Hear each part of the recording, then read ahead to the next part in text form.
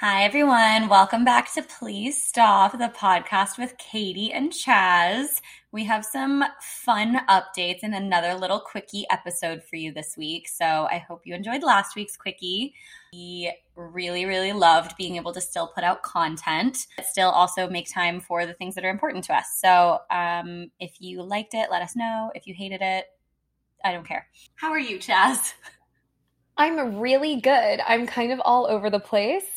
I've had an extremely eventful week, but not the typical week I normally have.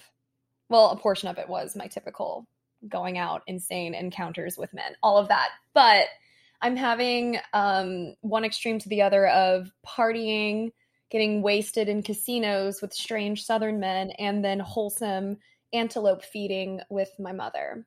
How have you been? I'm good. I had a really fun. Wait, what? I think we're lagging because I'll stop talking and then you won't talk for 5 seconds or make any facial expression. What? And then I go to say like, "Hey, can you hear me?" And then you will start answering what I just said. Yeah, I feel like there's definitely something weird going. Okay, so I'm in the middle of nowhere in Mississippi. I have terrible Wi-Fi, so I'll say something and then I'll freeze, and then Katie will take 7 seconds to respond, but I think she has nothing to say, so then I'll talk over her. Sorry if that keeps happening. We're just gonna do our best here. Look, if we don't end up making it through the full episode, we are gonna put something out this week. So this is what it is. Just bear with us in the wilderness of Mississippi. I think what we need to do, because I keep thinking you're done talking, because for me, you keep freezing. So then I'll go to say something to fill the awkward silence, but you're not done talking, you're frozen. So I think we should give each other like a 3-second grace period when we're actually done talking. Like wait 3 seconds extra for the other until we talk over the other one. Okay, I just waited 3 seconds before responding. Okay, but when we're waiting, maybe we move a little so we know we're not frozen. I literally can't tell. You were frozen this whole time. Like, you are continuously frozen. I don't know what the fuck's going on over there.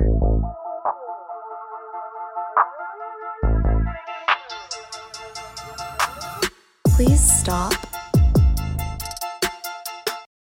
Mississippi, man. This is why people in Mississippi don't have podcasts. You know, we could maybe do a 10-minute episode this week. That's true. You ain't never heard of a podcaster from Mississippi. This is why. I said that like 10 minutes ago and you're just now responding to it. It's taking you like 30 seconds to laugh at what I said. Oh, no. Okay. You give me an update. Give me an update. Oh, okay. Great. Okay, here's my update. Don't talk. Don't talk for like 7 minutes. No, that's probably like a minute and a half. I had such a fun weekend. I went to a haunted house with some of my friends, and we got so lit.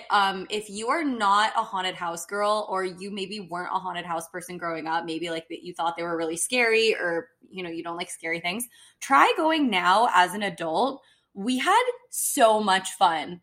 Please start going to haunted houses. It was lit. Like, this thing is designed for adults to have a good time. So there's a bar and the whole thing, there's 3 haunted houses in it, and you have to like wait in line to get in, and it takes a while. So in between houses, you just go get rounds at the bar, drink in line, and by the time you get up there, you are buzzed, you are tipsy, you are having a great time. You're like screaming at everything, and like people are trying to scare you, but like it's funny at that point because you're like pretty like fucked up. There was also a DJ. So this was like the most lit haunted house I've ever been to in my life. And we had so much fun. I would like to maybe start a potential new segment for us called Please Stop Us, which is please stop us from doing what it is that we are doing, because I don't even know what to call this. I was in the line and we wanted to take a picture with one of the spooky dudes. So the guys in costume that are walking around trying to scare you. So we were like, oh, can we get a picture? We want to get a picture with you. The guy was like, okay. We go to pose, and he was like, what should I do? Like, what do you want me to be doing? Do you want me to be scary? Like, do you want to like hug me or whatever? And I literally go, pose like you're my daddy. He like grabbed my chin and turned it towards him. It is a horrifying photo. Maybe I'll post it. But it was really funny. But like, please God, someone stop me from doing that ever again. That was horrifying. But please start going to haunted houses.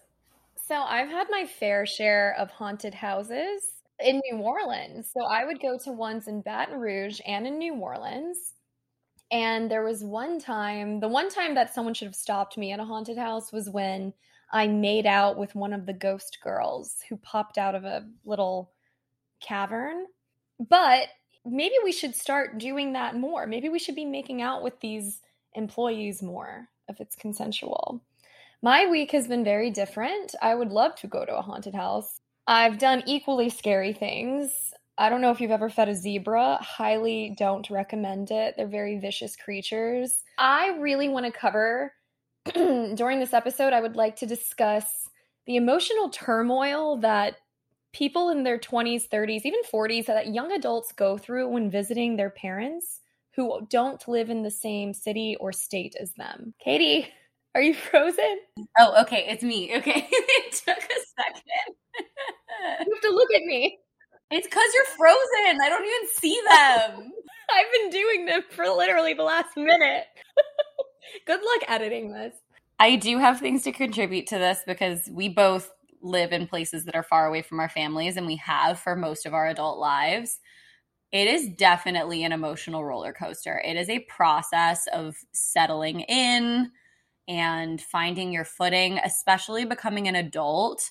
Like, your parents don't have a big say on your life anymore, but you still want to, show that you respect them and you see value in the way that they raised you, or like whatever it is. At least that's how I try to approach it when I go home. So the way I've felt, especially when you lose a parent, you get that much more pressure to make the time you have left with your surviving parent count. So the emotional pressure that comes with that is beyond overwhelming. I don't consider myself a particularly anxious person anymore, at least. But visiting home, I immediately was relieved seeing my mom. It was going so incredibly well.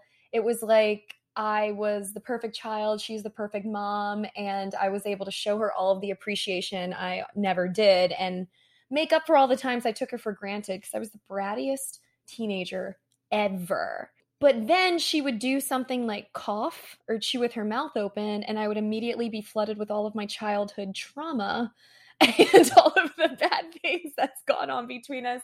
And then I would have to battle that. I don't know. I'm really weird in particular when it comes to noises. And I keep finding myself having, I don't know if you've ever felt this, but spurts of appreciation, spurts of guilt for being such a difficult, bratty daughter in my later years, spurts of love and joy for being with my mom, especially we celebrated her birthday today, and then spurts of irritation, like irritability, because I'm about to get my period in 2 days, and I don't know, she'll cough, and it sends me into a spiral, and I start gritting my teeth, and I think it's representative of all the stress and the pressure that keeps accumulating in my subconscious, so then when something slightly goes off or like the littlest thing happens, I'm just very on edge is what I'm noticing. But overall, we had an amazing day today. I drank 2 beers and all of the stress went away. I just needed a little something to take the edge off. And I know that sounds like a social crutch, which sounds pathetic with your own mom, but I will say there's something about being 30 and visiting your mom and with her boyfriend and with her new house that I've never once slept in, that I needed to take the edge off. But once I did, everything fell into place. It's been incredible. We had the most special day today, and it's all back being warm, cozy, butterfly feeling. Is it? Do I get guns? I've been doing the guns for so long. You're doing guns? There you are. Doing Okay. the guns for so long. You keep freezing. I don't see the guns. I keep trying to do the guns. It's your turn. Oh my God. I agree. I think it helps so much to be slightly, not even like tipsy or like you need to be drinking, but like you need some disconnect from the pressure of being around family especially if it's family that you don't see very often, because you can put so much pressure on the whole thing that it's got to be worthwhile. You got to make sure you like soak up every second. And like, that's just so much pressure to be putting on yourself. It's a lot of pressure to be putting on your parent, when at the end of the day, they are human. Like, they're gonna make noises that annoy you, or they're gonna approach a situation in a way that bothers you, or whatever it is. Like, that's who they are. And those pieces of it don't go away. And like, putting a bunch of pressure on it for everything to be perfect just isn't helpful. So I feel like whatever you need to do, whether that's like smoke weed outside, or, you know, take a walk around the block, go for a run, have a drink at the end of the night, like, just do whatever's going to help you chill out for a second, I think is the healthiest thing that you can do when you're around your family. Because like, I don't know, it's hard to not take every single interaction personally, because everything is personal with family. I'm so glad that you're having a good time with Mary Lou. I think that's so important, and I love that you got to celebrate with her today and go feed a bunch of cows and giraffes and things. Will you tell me why it was scary to feed a zebra? That seems like it would be kind of fun. Okay. You are not supposed to feed the zebras. They are highly aggressive and unpredictable, much like I have been sporadically throughout this trip. Here's the other thing. Normally, I would say never use a substance as a crutch for social lubrication of any sort, but normally I would be doing cardio. But because I fucked up my knees so bad, I still haven't been able to run. Like, I still am having trouble bending one of my knees. And I also I fly Spirit, guys. We love a budget. And I could not pack a carry-on. I could only pack a personal item, and I did not have room for running sneakers. So I just figured between that and my knee, I can do a week without hardcore cardio.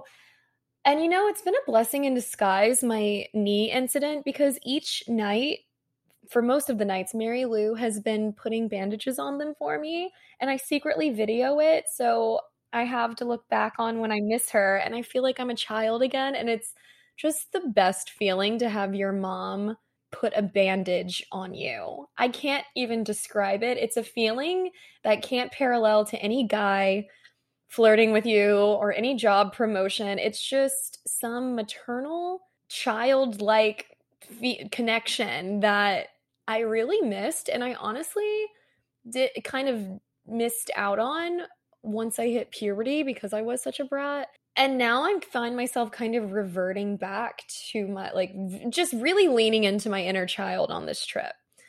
So I'm glad I have fucked up knees, because I love when Mary Lou puts Aquaphor on them. That is giving me, I know that it is not this way, but it's probably because it's Halloween and I'm like watching a bunch of creepy TV shows.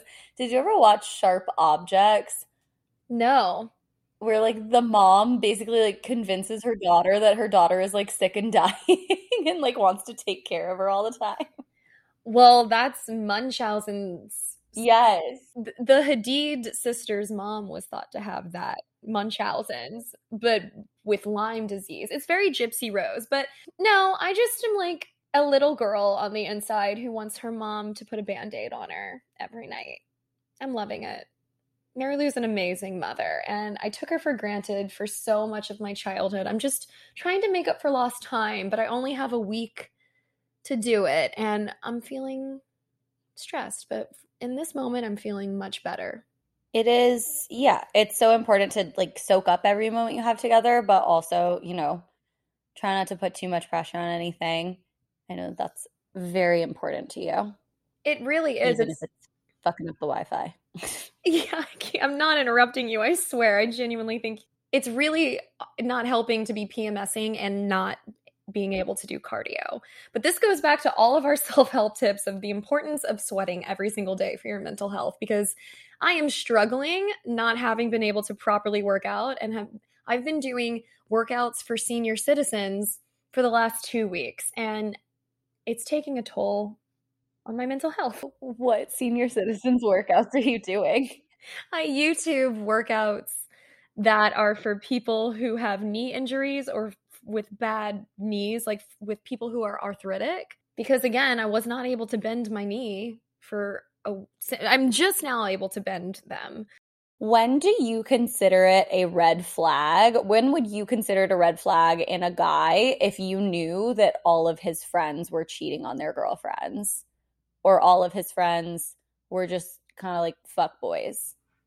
I mean, immediately, birds of a feather, Finger gun. birds of a feather flock together. And guys, trust me, if all of his closest friends are cheating and it's normalized, he is accepting to surround himself with people who have a certain moral compass, and he is still fucking with them and accepting them as his closest friends. So what does that say about his own views? I truly do believe birds of a feather flock together. People's friends reflect who they are. It's a representation of them. You would be shocked by how many girls will go to date guys though and be like, oh yeah, like his best friend cheats on his wife or blah blah blah. His best friend's a piece of shit, but you know, it's his best friend, no big deal. And like that always blows my mind because I always think if the guy is okay with that and not I don't know. Like I understand, you know, if you've been friends for a long time and sometimes you just have to accept people for who they are, but if that's a consistent pattern, there is nothing to say that he wouldn't be doing the same exact thing to you. There would be nothing to stop him from doing it because obviously the people around him don't see that as a moral issue. And so could you trust him? Could you trust them? Could you literally, how do you ever trust somebody like that? But it blows my mind how common it is. How do you feel about someone who has cheated on previous partners? Like, how do you feel about a relationship that either started from cheating or about trusting your partner won't cheat on you even though they've cheated on everyone else? My personal opinion is it's situational. I'm a partner who used to emotionally cheat a lot before my last relationship, and I was fully faithful in my last relationship, even though all the ones before that, I started emotional affairs. I think a couple of physical affairs, 2 physical affairs. I was very young. I was a teenager and early 20s. You know, you live and you learn. But I'm someone who is living proof that you can cheat on people, but then find someone who you don't want to cheat on. But I think that's really rare. I think most of the time, once a cheater, typically a cheater. I would not say always a cheater. What are your thoughts? Finger guns. Yes, I am similar to you. I had never really cheated on anyone, and then they weren't really affairs because things were always kind of like back and forth or like on and off with certain people in my past. Like this is several years ago at this point, but I did go back and forth between guys for a minute, like both emotionally and physically. And I don't think like I then like went on to have very faithful relationships after that. And that is my preference, definitely. I think it just depends though what kind of season that relationship is in or what season you're in. If it's the right person and if it's a relationship that you care enough about, I think you will obviously not cheat on that person. But I think if you are cheating on that person, that basically tells you it's not the right relationship or like, you know, you do not care about that person at the end of the day if you're cheating on them or you don't care enough. You know, I'm not going to say you don't care at all, but you definitely don't care enough because you're not respecting that or being faithful to them or even like approaching them and telling them, hey, there's a problem. Maybe we shouldn't be together. You're just going behind their back and lying to them, which I think always is a cowardly thing to do. Even though like I have done that, like I wouldn't ever defend it and say that that was, you know, for any good reason other than me being a pussy. I have mixed feelings on this because there was a time I cheated on someone. Well, actually, I was in love with someone else and they weren't living anywhere near where I was living and I was just acting out and I was bored and I wasn't sexually satisfied. And then there was another time I cheated on someone, actually the person that I was in love with in the other relationship, when I was trying desperately to maintain, like self-preserve my own ego and protect my ego. And the more I felt for this person, the more I felt that they had a control over my emotions. So I basically would hook up with other people to try to regain that control. But in the end, I would end up falling in love with them even more. And actually, as someone who's dated an individual with certain issues where they don't have much of a control over their impulses and they crave outside validation when they start to feel vulnerable, that is something I relate to because I used to do that. But then I dated someone who actually did that as well.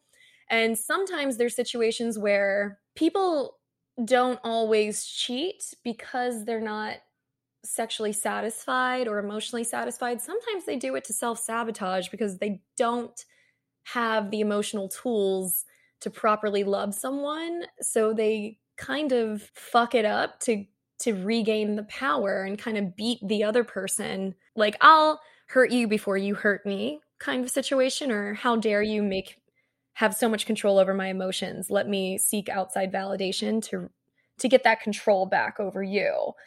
And in the end, they go into a spiral. But that's something I did in my mid-20s, early 20s to mid-20s. And all it ever did was make me fall deeper in love with the person I was trying to fall out of love with. So I don't know. I don't think it's that easy to say people cheat because they're bored or because they're not in love or they're cowardly. Cowardly, yes. But sometimes I think it can be multidimensional.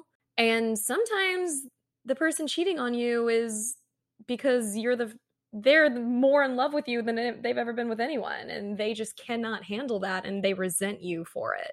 Absolutely. I mean, yeah, I think the cowardly piece is always part of it because you're using escapism in a way to go outside of your relationship and feel like you have control that maybe you actually don't have, or maybe you feel like you don't have. And so it's this like outside form of validation that you can get to say, oh, I'm still worthy. I'm still hot. Like if I'm not getting what I need from you, I'm going to go get it somewhere else. But what you're not doing is actually confronting that problem directly and having a hard conversation with your partner. You probably don't want to cause a fight. You don't want to break up because you love them. There's all kinds of things that go into it. But yeah, I think the emotional stakes of cheating, in my experience, are always very high. I think definitely some people just cheat because they don't give a shit, right? That they don't care about the other person. But I don't think I have one more thing to add, and this is speaking from my own personal experience, from myself and from other people I'm very close to.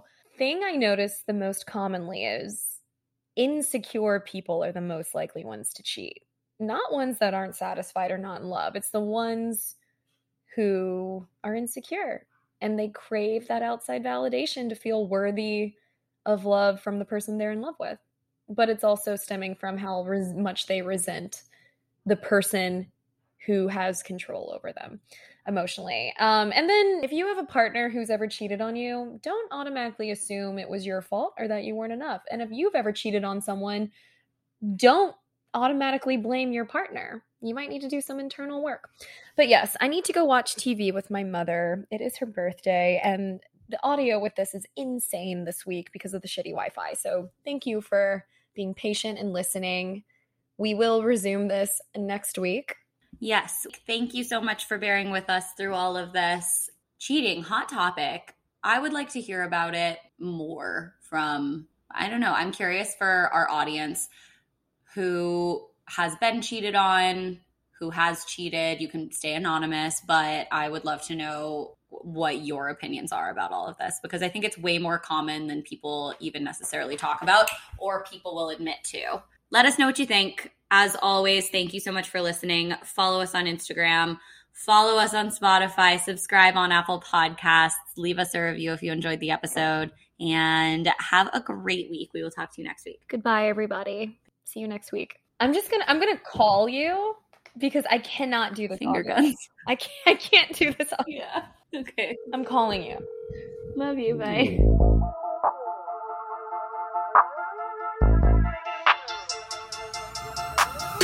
Please stop.